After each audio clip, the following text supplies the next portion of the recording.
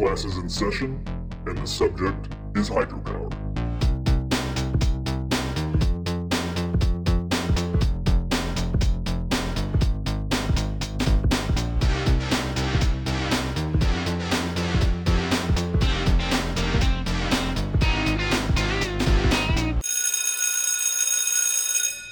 Welcome back to DAM, the official podcast of Northwest Hydropower.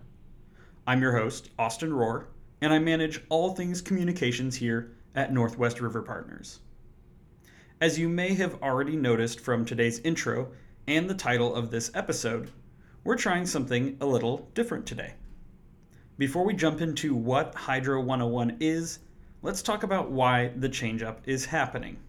First, no, DAM is not fundamentally changing.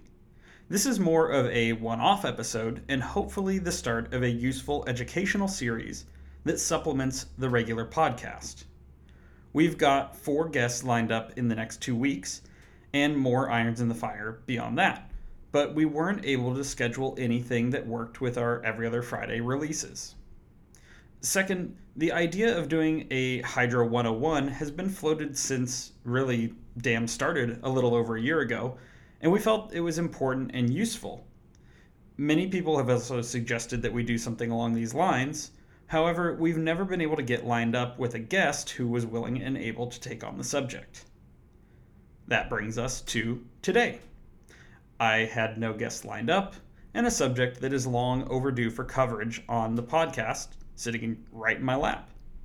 There's always Hail Mary options we can try under these circumstances, but I'm opting instead for the when life gives you lemons approach and bringing an experimental lemonade to market that will hopefully be to the taste of this audience.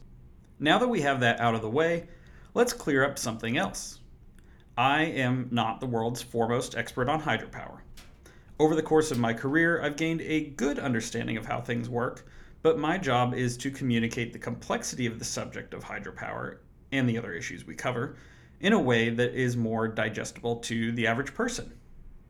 That is exactly what I aim to do with today's discussion on the basics of hydropower. Understand that there is an extreme degree of nuance to what I am going to be covering today, and much of that nuance will not be included.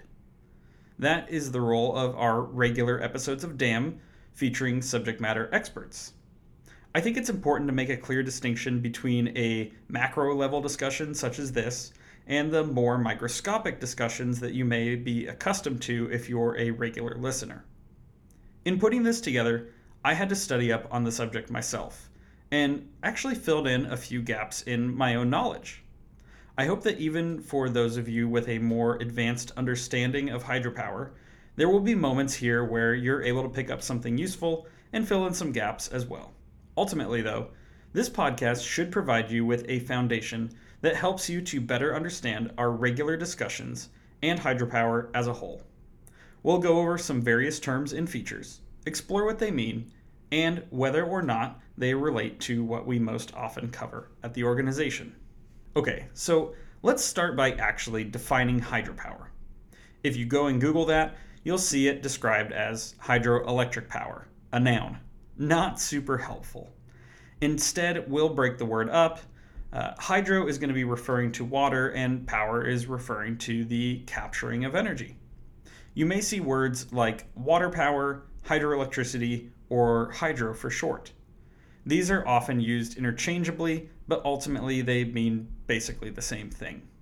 Your ears may have perked up when I said capturing energy rather than generation.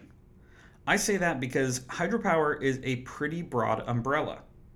Some argue that the origins of hydropower come from the water wheel, a technology that dates back thousands of years and predates electricity as we know it today. With a water wheel, the kinetic energy of flowing water is being captured and used to power basic machinery for milling grain, crushing rocks, or various other tasks. When you look at the history of the water wheel, it's not hard to see how it slowly evolved into hydropower dams as we know them now. However, in our modern era, we say generation because the primary role of hydropower is to generate electricity. There are also many forms of hydropower. These can be things like pumped storage or marine or tidal energy. We explored pump storage at length in episode 2 of Dam, and I encourage you to listen to that if you're interested in that subject. For today, we're going to limit our focus to hydropower dams specifically. These may also be known as conventional or traditional hydropower. So when you hear me say hydropower, hydroelectricity, or hydro, that is what I'll be referring to. I should also note that hydroelectric dams can take many forms, shapes, and sizes. We always like to say no two dams are alike, and that is because no two rivers are alike. Each dam needs to be designed to fit the needs of the site chosen, and therefore each one may have unique features. For the purpose of this discussion, we're going to talk more generally about the types of dams we have here in the Northwest, and particularly those within the federal system that we spend the bulk of our time focusing on. So, how does a hydroelectric dam actually work? Well, first, let's talk about the water cycle. Water evaporates as a result of solar energy, or sunshine, and then rises towards the atmosphere. As it rises and the air temperature drops, it condenses into clouds, which produce precipitation in the form of rain or snowfall. That precipitation runs towards the lowest point as a result of gravity and collects in bodies of water like streams, lakes, and rivers, and if possible, returns to an ocean. This cycle is happening on a constant, recurring basis and fluctuates based on factors such as the season of the year. For instance, we have wetter winters and drier summers. Now, because of the water cycle, we can count on water bodies like streams and rivers to be available consistently enough to construct a dam and have reliable access to power. As for how the dams themselves work, they rely on the same gravitational forces that cause a river to flow in the first place. Flow is really a result of gravity, and without the flow of water, there is no energy available. Even in a relatively small river, you can think of the forces that flow to be fairly strong. A dam is interrupting that flow, in a sense, and diverting it through a system where it can be used to spin a turbine before being returned to the river to continue heading downstream. To paint the picture of the inner workings of a dam and understand the individual components, we'll cover things from the upstream side and work our way down. Now, behind a dam, you have what's called a reservoir. This is a body of water pooled behind the structure itself. From there, you have an intake or opening in the structure which allows water to flow into the dam. The actual pathway that leads from the intake to the turbine is called a penstock. It's kind of a funny word, but the most basic way to describe it would be like a pipe or a tunnel. As for the turbine itself, this is a large set of blades which are designed to be rotated by the flow of the water and the forces of the gravity. The turbine is attached to a generator, and from that generator, the electricity is produced.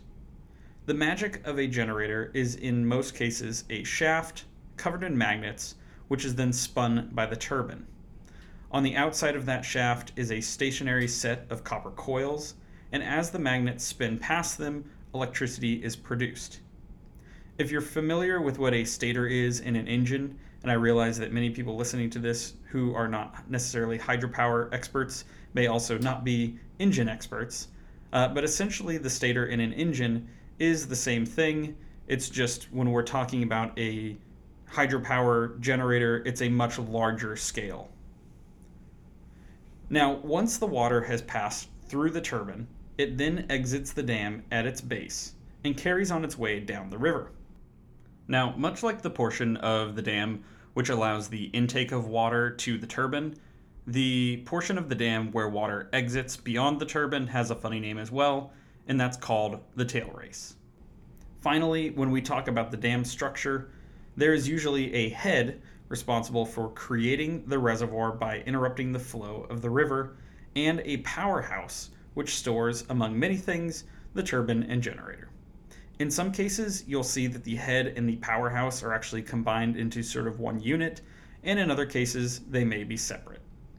It should also be mentioned that the heads to many dams include what's called a spillway, and this is essentially allowing water from the reservoir to flow over the dam instead of flowing through it.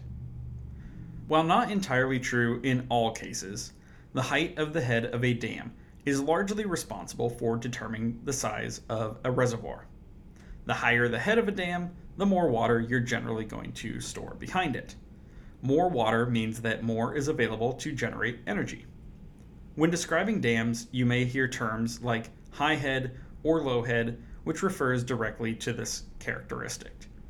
We'll break down those characteristics in just a second, but I do want to point out that while we're covering all of these different terms, again, please keep in mind this is all very general, right? So a lot of the things that we're describing may not necessarily describe a specific dam, but are more the characteristics you would expect when you're kind of broadly understanding how a hydroelectric dam is constructed.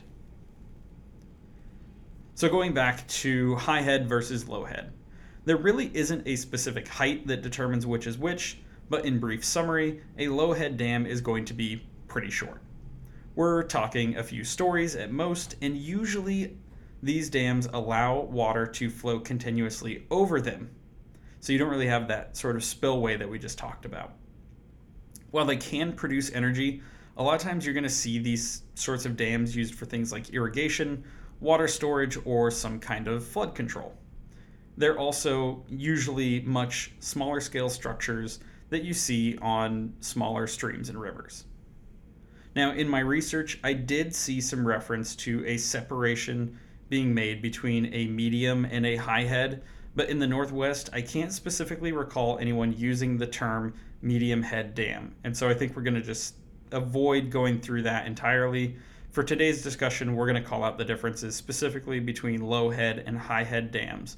And I think that that's probably sufficient. Also, I think we can really quickly cover what a high head dam is because it's the opposite of what I just described and is essentially what we're used to seeing around here with our hydroelectric projects. If you look up images of Bonneville or Grand Coulee, or really any of the dams that are part of the federal system, you'll get a gist of the idea. They are anything but small or short. Next, we'll cover quickly the difference between impoundment and diversion. And no, we're not talking about your car getting towed. Impoundment describes any dam in which the entire river is blocked by the dam structure, or, simply put, impounding the river. A diversion describes a system in which some of the water from a river is diverted, perhaps by a channel or a pipeline. It runs through the dam and then is returned back to the river. Broadly speaking, the hydropower we discuss in our work and the hydropower that we experience in the Northwest is almost exclusively of the impoundment type. Another important distinction, perhaps the most important distinction to today's discussion specifically, is the difference between a storage dam and a run-of-the-river dam. The names are pretty straightforward, but we'll go over each because I think that there are a few common misconceptions with what they actually can or cannot do. A storage dam includes a large reservoir, which allows it to operate independently of the natural flow of the river. When you don't want to generate electricity, you can fill the reservoir up, and when you do want to generate electricity, you can draw from that same reservoir. This is where terms like capacity and flexibility are introduced. A large reservoir is like having a giant battery. There is tons of potential energy in the water held there, which could be utilized at a moment's notice. That ability to generate, or not generate, means that a storage dam has a lot of flexibility in how much power we can produce and when we want to produce it. Another way of looking at this is that a storage dam doesn't rely solely on the flow of the river and can in fact in many cases operate independently of the flow of the river within reason. Some of the most popular lakes in the Northwest are actually the reservoirs created for storage hydroelectric dams. Now, a run-of-the-river dam, as the name implies, does not include a large reservoir for storing water. Technically speaking, we still refer to the body of water behind these dams as a reservoir, but this is not the same as having an independent reservoir from the river itself. For that reason, these dams usually have less overall capacity and less flexibility. They instead have to rely on spilling water when they don't want to generate and they cannot hold the water back, and when they are called on to ramp up generation, they have a limit to how much they can produce. I also want to point out that, especially in the case of run-of-the-river dams, although they are impounding the river as we covered earlier, they do not impede the flow of the river. In many cases, the current actually remains quite strong. Now, in covering the difference between storage and run-of-the-river, and talking about spilling water and holding back water, it is important to keep in mind that there is a lot more that goes into the decisions than just solely generating energy. This would include different policies on water, irrigation, just other uses of the river in general. But as far as talking about just sort of the mechanics of dams and the differences in their attributes, we're not getting into some of those other reasons for why they may choose to store or release water here today. It is really important to note, though, that a run-of-the-river dam can still technically store water as well, just to a significantly lesser extent. At least in the case of dams we have here in our own backyard, they are not entirely at the free will of nature to determine how much energy they're going to generate at any one time. Along those same lines, a storage dam also has limitations. You might imagine you cannot store an infinite amount of water, nor could you draw it down to zero. The margins which a reservoir must be maintained within are called the minimum pool and maximum pool, and everything between is the operating range. You may also see this described as the minimum operating pool and maximum operating pool, or the minimum and maximum pool elevation. As a quick aside, I'll just say that for those of you being introduced to this topic, you may notice there are a lot of different terms used to describe the same thing, and they are used interchangeably. I'll do my best to cover all of these, or as many as I can really uncover, but I don't want to make a case as to why you should be using one or the other. I just want you to know what they all are, so that it's not confusing trying to keep track when you hear or read them elsewhere. So, we often compare reservoirs to batteries, especially since we're talking about energy, and I'll try to do so here. A run-of-the-river dam might be more like having just a standard cell phone battery, where a storage dam is like having a backup power bank on hand. They both hold a charge, but we all know that a cell phone battery has a limited range, and having a power bank can greatly extend that range. Also, one is relying solely on the built-in battery available, whereas the other can rely on the power bank without really having to tap into anything in the built-in features. However, in this example, both would have solar charging capabilities because, as we previously have discussed, solar energy is really what drives the water cycle and provides an unending supply of more water. How much water is stored or used for generation depends on a number of mechanisms and the type of dam, but the features I went over earlier, such as the spillway and intake, play key roles in determining how much water is allowed in, how much is held back, and how much is released downstream. Again, that is referring specifically to the mechanical part of a dam, not talking about maybe the different reasons that play into why you would do one versus another. So, if you recall, I mentioned two dams previously for you to do an image search on, and hopefully you were able to pull those up, or you'll remember to do so later if you're not available to now. They are good examples of the distinction between the two types of dams we just discussed. Grand Coulee is a storage dam, which has a large reservoir, and Bonneville is a run-of-the-river dam whose only reservoir is the stretch of the Columbia between itself and the next dam upstream, called the Dalles Dam. Both dams are part of what we refer to as the Federal Columbia River Power System, or FCRPS.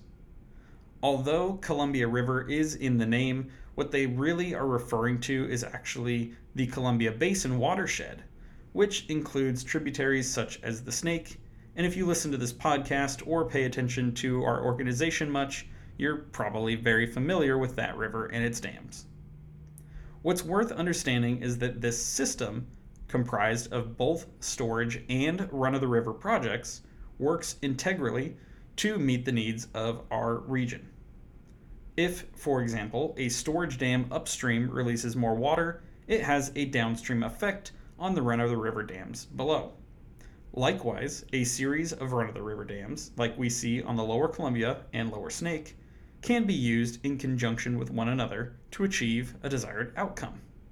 Having access to a system of dams, rather than relying on a standalone structure, has innumerable benefits. Finally, there are some other features to hydropower dams worth mentioning. With our run-of-the-river dams in particular, you'll see that they include locks. These are large chambers designed to house vessels, with gates at either end that are watertight. The water levels inside of that chamber are then raised or lowered, almost like an elevator, to allow the vessel to navigate up or downstream past the dam. Another thing you might notice at many, but not all, of the dams are the various fish passage structures. These include fish ladders for upstream navigation and spillway weirs for downstream navigation. A fish ladder is simply a series of pools in a staircase-like arrangement with water flowing downstream. Fish, particularly adult salmon and steelhead making their return to reproduce, naturally swim against the downstream flow and will jump from one pool to the next until they reach the reservoir beyond the dam. The spillway weir is an invention designed for juvenile salmon migrating out to the ocean and is similar to a slide, which allows them safer passage over the spillway of the dam.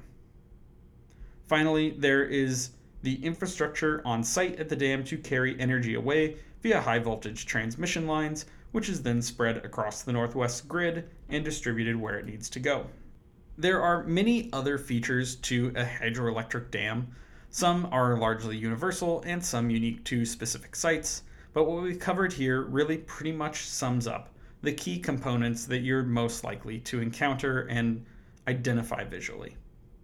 Another thing worth touching on is the renewability of hydropower.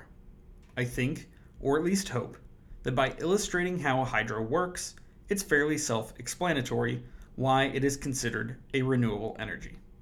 So long as the water cycle doesn't cease to occur, we can count on a predictable supply of precipitation to continue producing energy. And no water is consumed or wasted in the process of producing that energy. Precipitation does fluctuate year to year, which is why we have a water supply forecast.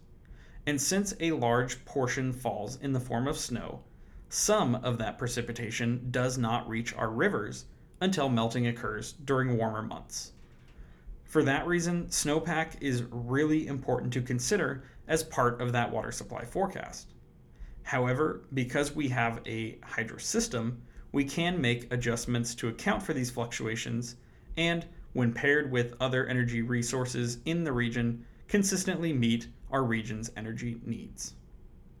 At the same time, that flexibility is also what makes hydropower valuable for energy sources like wind and solar. Unlike hydro, which has a fairly stable supply of water, wind and sunshine can vary wildly, meaning it's not possible to control their energy output in the same way. This is what we refer to as intermittency. Hydropower, on the other hand, is what we call firm. It does not experience the same fluctuations and can produce relatively consistent energy. As a result of the intermittency of solar and wind, and due to energy policies which mandate that we add more of these resources to work towards replacing fossil fuels, there is a great need to balance their fluctuations. We could cover this topic with an entirely separate podcast at some point, and I hope that we do. But in short, the supply of energy and the demand for that energy must be in balance at all times. If you produce more power than you consume, or you consume more power than you produce, the results can be disastrous. Think widespread blackouts, for which the consequences and costs can be great. The simple answer would be to utilize something like a large-scale battery to store and release the energy produced by solar and wind, such that they are independent from their intermittency challenges. But such large-scale battery technology is still in development and has many hurdles to overcome as of the time of recording this podcast. So, in our region, we've instead looked to hydropower to solve the answer. Now, because hydroelectric dams can store potential energy in the form of water in reservoirs, almost like a battery, and because they can control how much energy they produce or spill with relatively great precision, grid operators can actually make adjustments in response to what wind and solar are doing to ensure that supply and demand is balanced and met. If you look at this on a chart, and there are charts like this available for those interested, hydropower almost perfectly mirrors wind in the Northwest in particular. When one goes up, the other goes down, and vice versa, almost every second of every day. As far as covering the basics of hydropower itself goes, I think we're pretty much arriving at that point now. I didn't really get into the various benefits of hydropower or take off-ramps of that sort. While we are an advocacy organization and I consider myself a hydro advocate, I really wanted to stick to this being a purely educational discussion where we just talk about what hydropower is and how it works. Of course, if you want to learn more about this topic, you can always head to nwriverpartners.org. In this instance, I would also encourage you to check out other resources if you're interested in learning more about hydropower, or would benefit from some visuals to better understand what I described. Those recommendations would include, but are not limited to, the Bonneville Power Administration, the U.S. Army Corps of Engineers, the Department of Energy, the National Renewable Energy Laboratory, and the Energy Information Administration. There are also a few other organizations outside of NWRP, including the National Hydropower Association and the Foundation for Water and Energy Education. If I didn't mention anyone or anything that you felt I should have covered today, please let me know via our contact form on our website or by emailing us directly at info@nwriverpartners.org, and I'll do my best to make sure it is given airtime in a future episode. Likewise, if you have follow-up questions, you can utilize those same resources to get in touch with me, and I'd be happy to provide you with an answer to the best of my ability. Shortly after this podcast, we're going to be recording a special episode of DAM with a guest who regularly answers energy and utility questions. So if you act quickly after this episode releases, I can try to include it as part of that discussion. As always, if you enjoyed this podcast, I would greatly appreciate a 5-star review on your favorite listening platform. And I encourage you to subscribe and turn on alerts so you don't miss future episodes of DAM, including more Hydropower 101, which arrive every other Friday. I'd also love to get your feedback on Hydro 101 if you want me to do more of these and if you have topics you'd like me to cover. Finally, make sure to follow us on social media at NW River Partners. We're on Facebook, Instagram, YouTube, LinkedIn, and X. I hope you all learned something valuable today, or at least got a nice refresher. And with that, see ya.